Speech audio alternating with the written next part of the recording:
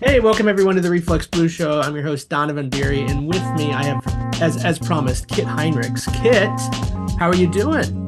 I'm doing just great. Thank you. Well, we're going to just start off. We had Clement Mock on the last show, and so since we knew you were coming up, we had him ask you a question, and he's wondering, other than flags and baseball and whatnot, what are you collecting next? Because he said you've got a lot of fetishes that you are into and that you collect. I Which we knew collect because we've all, talked to you about the flags last time. We've talked to you about the paraphernalia of what is it worded, the art that was made in the internment camps. yes, that's not my collection, but we still put a book together about that. And with a colleague of mine, Delphine Hirsuna, whose family was in the camps, and she gathered all these things together for the book. But I've collected all kinds of stuff for years, certainly typographic elements. I'm a bibliophile, so I have lots and lots of books, Rockwell Kent books. We have a great collection of Mexican folk art, and of course, I've got two cats, so that's also part of the collection. It's interesting, and because I go out all the time looking for flag things, I also find other things that are like graphically interesting, so I end up collecting those as well. I understand how that goes. So, and a lot of the things I assume you started because they might be in the flag section. Well, you go to these ephemera fairs, and you go to one thing, and then there's a guy next to the guy you're talking to. He says, "I've got something like that, or you might find this interesting." And sure enough, he's got something that I find interesting. So it works out. It works out just fine. Yeah, and I noticed in your book, which we'll talk about in a bit, you even talked about collecting figures that hold the flags or that carry the flags along, that like little miniatures that I But didn't realize there were so many of. oh, I have, well, certainly over 1,000, and they're flag bearers, and they come from all kinds of sets in different countries, but only American flags. So I have them from the turn of the century up until last week. So there's a broad range of things, and they are beautifully, they're well crafted, and you'd be surprised how many different iterations of that single object. And on occasions, I would have to buy an entire collection of soldiers just to get the flag bearer. Oh So my. it's a process. So then you have to find a home for the rest of the soldiers, I assume. Right. Well, I try and find a home from someone else who wants to collect just soldiers and not worried about the flag bearer. So that's fine. I didn't. I mean, it makes sense that if you have toy soldiers, you're going to have one of them carrying the flag. I just didn't realize until I read your book. It was like, oh, there would be a lot of these. Oh, yes. There's lots of those. And I think it's this collection of, and I often call them cultural icons, even though some people call them toys or other figures that are kind of our culture. And that is another vast collection, which I have virtually just donated to the Museum of Modern Mythology in Van Nuys, California. They have a great collection of all kinds of advertising figures and so on. And so I've donated the collection to that. Oh wow, that's fantastic. Where do people go to view that then? When they go to Van Nuys, and it's actually at an airport, they have some of the old hangars. And so they've turned the hangars into this place to show all these collectibles. I don't have an exact address for you at this minute, but it's the Van Nuys Airport. Next time I'm in the Van Nuys Airport, which I may have to take a trip to, I will check out your collection. I go to Burbank and you can drive there. It'll be fine. Okay. I mean, we're in Omaha, so we're quite a ways away. It'll take me a couple days to get there, but it's probably worth my time. So I think I have some time this summer. We'll see. Right. So Kit, we wanted to talk to you. You have Graphiste just put out Narrative Design, a 50-year perspective on you and your work. And this is the new people. People can go to graphiste.com, I assume, and pick up a copy They or can. catch it wherever else they can. That's right. Hopefully, there's also bookstores that will be carrying it. I know it's traveled across the country, and you can get it from Amazon if you want to do that as well. I always like to think that you go directly to Graphis and you'll get the everything, and they're very attentive. They take care of it right away. So I hope that some of your listeners will do that. What was it that now, by the way, the book is gorgeous as I assumed it would be. What is it that made you think that now is the time to finally put this down in hardcover? Well, when you've been doing it as long as I have, and I lied a bit on the cover, it says a 50-year perspective. I've been doing it a little longer than 50 years, but I figured that the 50-year mark is kind of where the good stuff started. So it kind of went from there. It's, you start doing it enough. I've been through a number of things, a number of partnerships, worked with a lot of great people in the process, and hopefully not only amassed amount of work, but actually done some decent work in various areas of the business that I thought maybe I could help educate the next generation along the way with hopefully what I've learned, maybe able to guide them a bit in what they're going to do.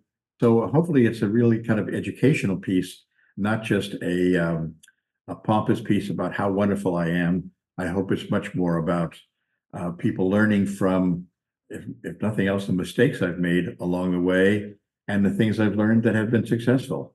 And so it's a little bit of a guide for the next generation. Was it you that came up with the idea, or did Graphis call you and say like, hey, we need to publish this book? Oh, And then wish once it that was. happened, were you like just daunted, like, how am I gonna narrow it down, or how do I fill up this many pages? Like, I'm sure it's a little of both. Well, it is. I had been put up for Cooper Hewitt has their design awards every year, and I've been nominated several times to do that. And in the process of preparing for the Cooper Hewitt show, I would put material together. And at some point, it was easier to actually have a book done, a small book of 200 pages, and send that into them. And so I had actually done some of the work and just kind of gathering things of which they'd requested. But then, of course, they were very focused on, 10 different case studies. They didn't want to have the broader range of things. And as I began looking at it, the pieces I was going to pull together for it, I thought, gee, there is a lot of things that I have done and organized into these various groups, of which I've broken out into chapters in the book, which are ways of which I've kind of solved problems and organized information to be told in a consistent and hopefully effective fashion. So that's been what kind of drove it to a certain extent. And of course, once you start to get in doing it, along comes COVID, and that slows things down a tiny bit. So it took me 3 years to kind of put the book together, even though we have 50 years of gathering all the work and doing all the work in the process. Yeah, and I will say it was fun to kind of see, because I'm always curious. It's always fun to see how people solve that issue of, do you just start like the first 10 years, the second 10 years, or do you like you did, where you kind of came up with a category where you said, this is the work I've done with faces and such. Exactly. And it just seemed, it wasn't meant to be, even though I have a section at the back, which actually does a little bit of a life story to a certain extent when I was at Art Center and taking that all the way through to today and kind of following a chronology of some of the milestones along the way. I didn't want to organize the book that way. I wanted to try and organize it by things that helped people understand how some things worked, and by grouping some things together, made it clear and more easier for them to understand and follow. Each one of these stories, you do show the work greatly, but then there's a little tidbit about each one, a little caption. And the one I wanted to ask about was, you have a poster with the car and it's got the design license plate, and then in the bumper has the like a skyline from California, but you said this was pre-Photoshop. This was done in like 82. So That's right. It was one of those things, and it's the only piece that I have that is in the Museum of Modern Art's permanent collection. And it was one of those things because this was the first time the AIGA had ever had a show outside of New York or national show to be focused in a region of the country. And so I was asked to help organize the show and to do the call for entries, and was working with Terry Heffernan, who is just a fabulous photographer.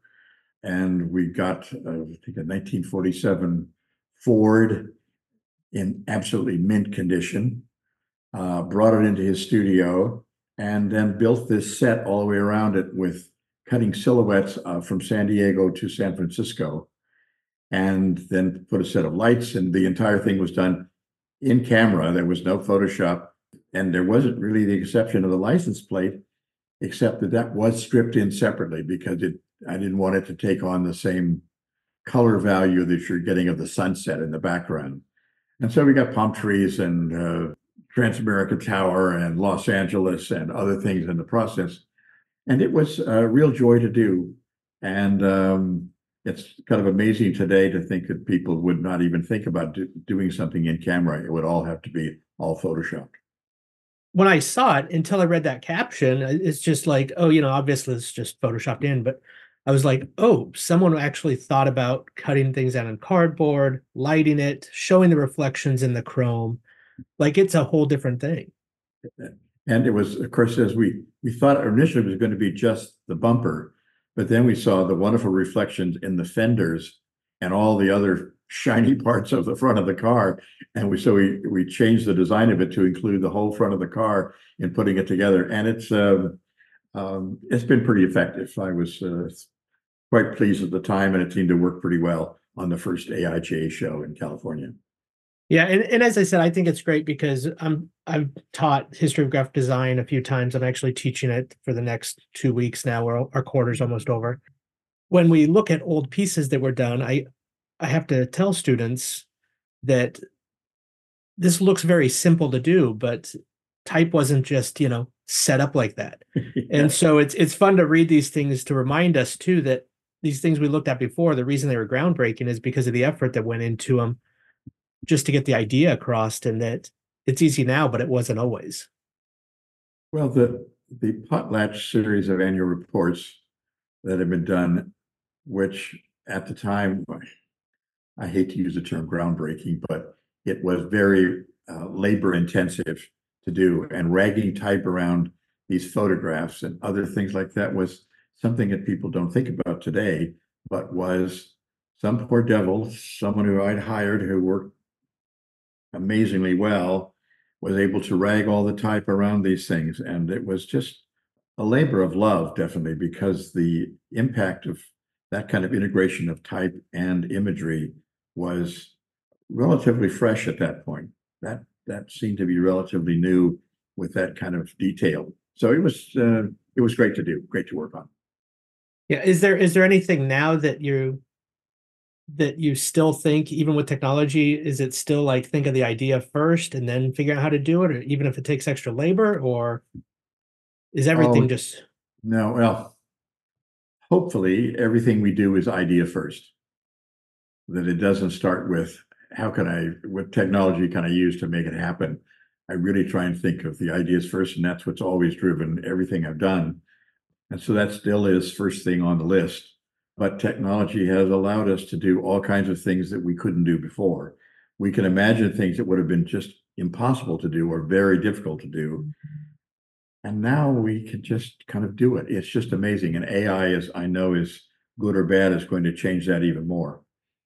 but it's always been that way, hasn't it? Like, I mean, this just seems like I'm of a mixed thing where every time there's something that makes things easier, it also makes certain things harder, or it doesn't seem to take away. The work still needs to be done somehow. Absolutely. I think the thing that the computer generally has done for us is that unfortunately, every time you do something on the screen, it's finished. There's no sketch aspect. And so I still draw things beforehand to get an idea out there. And then once I have an idea in my mind, then the development on the computer is done. But because it is so finished, every time you do something on there, it's easy to say, oh, that looks okay, and stop. I think it's important to continue to always kind of refine and make things better than they were before. I fully agree, and that's worded better than I would have done it. So, all right, Okay. we're going to be right back with Kit Hinrichs. Hey, Kit. The Hey. other thing we want to talk about is the standard. Sappy. You've Absolutely. been working on this now for since 2006. Yeah, it's getting near 10 years in doing this. It's been a real another labor of love that we are so fortunate to be able to work with a company like Sappy and originally with Potlatch before it became part of Sappy. So we've had a long history with them in doing a series of educational things primarily in working with them. And I think last time we talked to you, we actually were talking about the standard number 5, and the standard Yeah, number 7 just came out. right. And so for those listeners, the standard is I mean, it's a spiral bound book that really shows some aspect of printing or effects that can be done on paper, but it's done in a way where I guess they give these out as paper samples. Is that people still collect these from Sappy, hope that your paper rep gives you one? They do. The market, as you will be aware, is evolving. And so the audience has shifted a little more from just graphic designers who were early in this century. They were the specifiers of the paper. Now it's moved a little bit more into the corporations and the marketing people within the corporations and the printers, of course, to specify the paper as well. The tool is the same as the audience has shifted a little bit, and the focus of some of the content in there also has evolved. The number 5 that we talked about was like special printing techniques, but the Correct. standard 7 is packaging perception. So it's all about crazy things you can do with printing to make packages. On number 5, when we spoke, you said you were at the press check for 3 weeks straight. Yes, I assume since we spoke, you spent about half of the time literally at press check for number 7 here, because that this is thing true. also looks crazy. Well, it was an important thing for Sappy to be able to show the things that can be done on paper and on their board, which has always been the goal was to say, how can this stuff look so great? But understanding that just the market itself, when you pick up a package and you touch it and feel it and look at it, it makes a difference in how you perceive the product inside. And so that aspect of it was very important to them that the tactile aspect was just so crucial in understanding how people view a product and view what's inside. So that was an important aspect of everything we did. So every package that we created, and they were all I won't say fictitious, but all made up companies, all made up products. But we were saying if we were going to do a beauty product or we were going to do a tequila, what might we do to make it more interesting in the way in which it's going to be understood? And so that was the premise of what we were doing for the whole thing. And did you actually create all these packages and photograph them for the book? And some of them are actually just bound in with the rest of it, some of the smaller ones. There are some pieces that we actually made the box and it's flat and then bound into the book. So people could actually make a box out of it if they wanted to. But it's a combination of things. Some things we created, some things we just created on the computer. And so we put together the graphics and the idea behind it, but it didn't need to be a three-dimensional box to do that. The elephant box done for the museum in the Midwest. That was something that we actually had created something similar to that years ago for the Nature Company. We had a bunny that was done, and we had actually built the box. And so we thought, why don't we do the same thing for this in having a box that actually is something beyond just a container, but something that actually is an interesting product in itself. So that was part of the ideas in creating the boxes themselves. And it turned out great. Seriously, what is was it still like a 3 week press check on this thing? There were so many passes on doing it because it's 8 colors in many cases, and there's embossing, there's dye stamping, there's different coatings and so on. I would be there primarily to be sure that the color and the images were right, and then we work with such great guys at Classic Color, and they are even more strident in making things perfect that they'll say, listen, you okay this, and we'll send you sheets once we've done some of the additional passes on it. So it's kind of 3/4 of it's done press side, and another quarter is done after I've left, and they send me sheets. So it's a really interesting process. Has that evolved over the years too, or It has we've worked so long with Classic Color that it's like I begin a sentence and they finish it.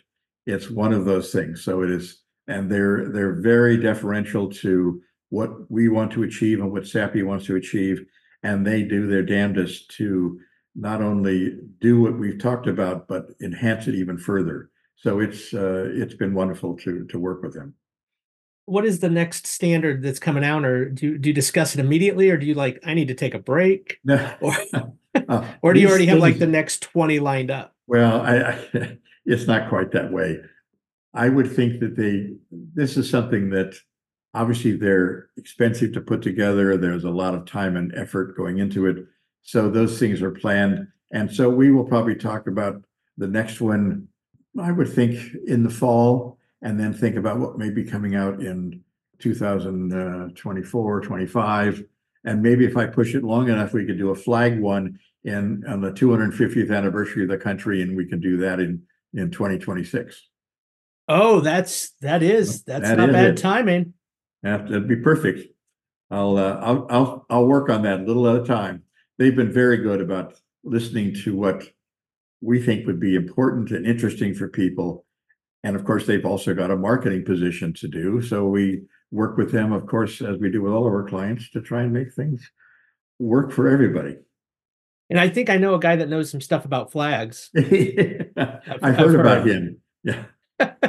Now, actually, you've also done a couple. Is it now 4 postage stamps for the? Are they? But it's all flags for the United correct. States now. It's. I'll give you a little background. I won't go too much on this, but they had in 1818 there was the Flag Act, which was done because the country was growing state by state pretty rapidly, and Congress was going, what are we going to do every time we add a new state? We add another star, do we add another stripe? And they had all kinds of things that went on there. And so at that particular point, they said, well, we have to find and codify this system. So that was the development of that Flag Act. And that was done to, it was 20 stars at that point, 20 states. And so they wanted to commemorate that particular thing and that date. And so we did that particular commemorative flag. But at the same time, and in the development of this flag, of the stamp itself, we had developed several other directions and so on for the flag. So they said, well, these are interesting, and we always do flag stamps. So we ended up doing, I believe, 5 different flag stamps through that process. And I know the post office, because they usually launch a new flag stamp at least once a year. Yeah, I think they do. And there was, Chris, it's great to do a stamp because there's billions of them done, and it's not too often that your work gets to be shown to so many people and used around the world, and certainly around the country, with something you've designed. But it is every year they pretty much do one, but they don't always come back to me to have it done every time. And I also assume it's one of those few times where sometimes I know it can be difficult to get samples from a client because they're already on to the next project. But those you can probably just go to anywhere. You can pick them up. You can pick up your samples at your Costco. It doesn't matter. They're all over. That's right. And of course they're collectibles at that point. So there are places that have stamps that they have for hundreds of years. And so it's great. You can always find it. And one of the interesting parts, and actually in the book as well, is the first day cover that is done. So we were able to create a first day cover in addition to what the post office had done. And that gave us a chance to do the envelope. And so we had a limited edition. We signed them. I have this thing about signing things. So I was signing the editions as well. And so there are a few hundred of those out there as well. Yeah, I've actually attended, as a kid, we actually attended some first day issue of stamps. Yeah. I think the honeybee one, we drove to Omaha back. I mean, I didn't live in Omaha at the time. I think that's where it was. And then I think when they did the Red Cloud stamp, we drove down to Red Cloud, Nebraska and went to that one. So I know what you're talking about. Yeah. And those are collectible. Every time I go to any one of these ephemera fairs, there are always first day covers of various stamps and historic events. Well, I mean, that's got to be cool then to actually do one. I mean, then you're running across someone's probably trying to sell you one of these, and you're like, I think I have one. There are a lot of them, so they're not rare, but they are. I feel great every time someone sends me hopefully a check that also has a stamp on it that we've designed. It's been great. No, that's fantastic. All right, Kit, we'll be right back. It was just this 50-year period of putting all this stuff together was such not only a treat for me, but it also gave me an opportunity because there is so much work. You talked originally about how much stuff you kind of leave on the cutting room floor when you're doing something like this. And I can Yeah. tell you that as the book is completed, I wish I'd put this in, or I'm sorry I put that in, or whatever. Okay. So there is a little bit of that. Where do people go to follow you? You're at Kit Heinrichs, or it's Kit Heinrichs, but it's Heinrichs Studio now is your company. Yes, You if they want to email me, it's kit@studio-heinrichs.com. Certainly, I'm on the web, and you can take a look at any of the new projects we're working on and so on are there. So you can always find me. It seems like people find me all the time, so it's great. and and your book does say 50 years, but and as you mentioned, the timeline actually somehow starts 64 years ago or something. I saw it starting in like 1960, and I'm like, my math is a little better than I know this isn't 50 years, or maybe I missed this book like that came out a dozen years ago. You've been hiding it. No, it's just the perspective started 50 years ago. Maybe that's the difference in putting it together. But I literally started when I was in school, and so it kind of took it from there. Yeah, and there's no school work in here, by the way. It's Oh, no. There is one project I did when I was in school as a senior, and it was a cha-cha-cha record album. And my future partner, Vance Johnson, was my teacher at that point. And he assigned a record album to everyone in the class, and we all got to do one. And he actually got it produced, which was so it was the first printed object I'd ever had done. So that's in there. But all the rest of the work is professional work, and probably not until 10, 15 years in the field where I started thinking it was good enough to be included in the book. well, everything in it looks great, but I assume there was just a ton more that Oh, didn't make it, or was there something where a client's like, you can't show that? Was there one no, where you're I like, had none of that. Very current projects, in some cases, clients would say, we have to release it first before you can put it in the book. And so that was fair enough. Everything is pretty much, I'm the editor of this as well. So I get to choose. And if you have any complaints about it, you can come to me. I was the guy. well, I mean, I don't have any complaints. But I mean, even though this thing's like 300 pages long, you have to have stuff that you weren't able to put in there or you found later, or There are no videos in there. We do a fair amount of when we do branding, we're oftentimes, of course, animating the logo in some way. And we've done some projects in fact, when we were doing scoring and folding, we did a video for Sappy that is just my hands folding all these different 40 or so different unique folds. And that was made into a video, but it's not in this. And so I don't have that opportunity. Maybe the next thing I'll do will be a complete video of all the things that we've done that are movable in the process. oh yeah, you got to have a reel. You got to have a Yeah. reel in addition to the book. Kit, I really have to thank you for your time. It was great talking to you, and I hope to see another one of these in another 64 years or whatever it is. Yeah. It may not be quite that long, but if I could just say one more thing, I oftentimes get asked because I make presentations about the book, and there is a little bit of do I have anything else to kind of say to the next generation of designers? And I think it's important that all of us in the design field understand that we are the image makers of our culture, and the way in which future generations and even our own will be judged will be by the quality of the things we do. And it can be the small, simple things as well as the major things. And that everything we do contributes to the positive look at what our culture is. And so when we kind of throw things away and say, oh, that isn't important, I'll just do it, it's just for the money. Don't look at it that way. Look at you're a cultural ambassador to the next generation of the world, and how our culture will be viewed is oftentimes by the quality of the imagery that we create and the stories that we tell. And so that's, to me, an important story that I think needs to be carried from generation to generation. That's great advice. I don't have anything to add to that, but it's just wonderful.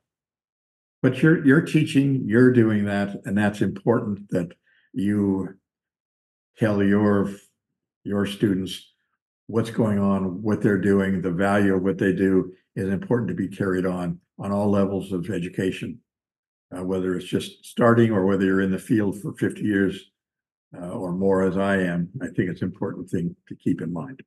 How do you tell your client that this stuff needs to be better? Actually, I have found over a certain number of years that our clients want to be perceived well. They want to have people think of them as being a good citizen within the country that they're part of. And they like understanding that you care enough about it to make them look good, make them look better, and to make our culture look better. And I've never had reticence from any of our clients to do that. I rarely tell them in that way, but I do talk about the value of what it is that we do and they do for their own products, own services. And that's an important story to maintain. There's a partnership with the client, and you both kind of have to be on the same page. Absolutely. Absolutely. I appreciate the time that you've spent with me, and I enjoy doing it. And I hope it's not only when I have another book out that we talk again, but we'll find some way to do that. I do hope we run into each other soon. Maybe Okay. maybe we'll run into at the Van Nuys airport or wherever that is. Okay. When we're both just randomly in Burbank on a Tuesday. You got it. Give me a call and I'll join you there. All right, thanks, Kit. Okay, great. The Reflex Blues Show with Donovan Beery is hosted at 36point.com. Music by Dust Lab.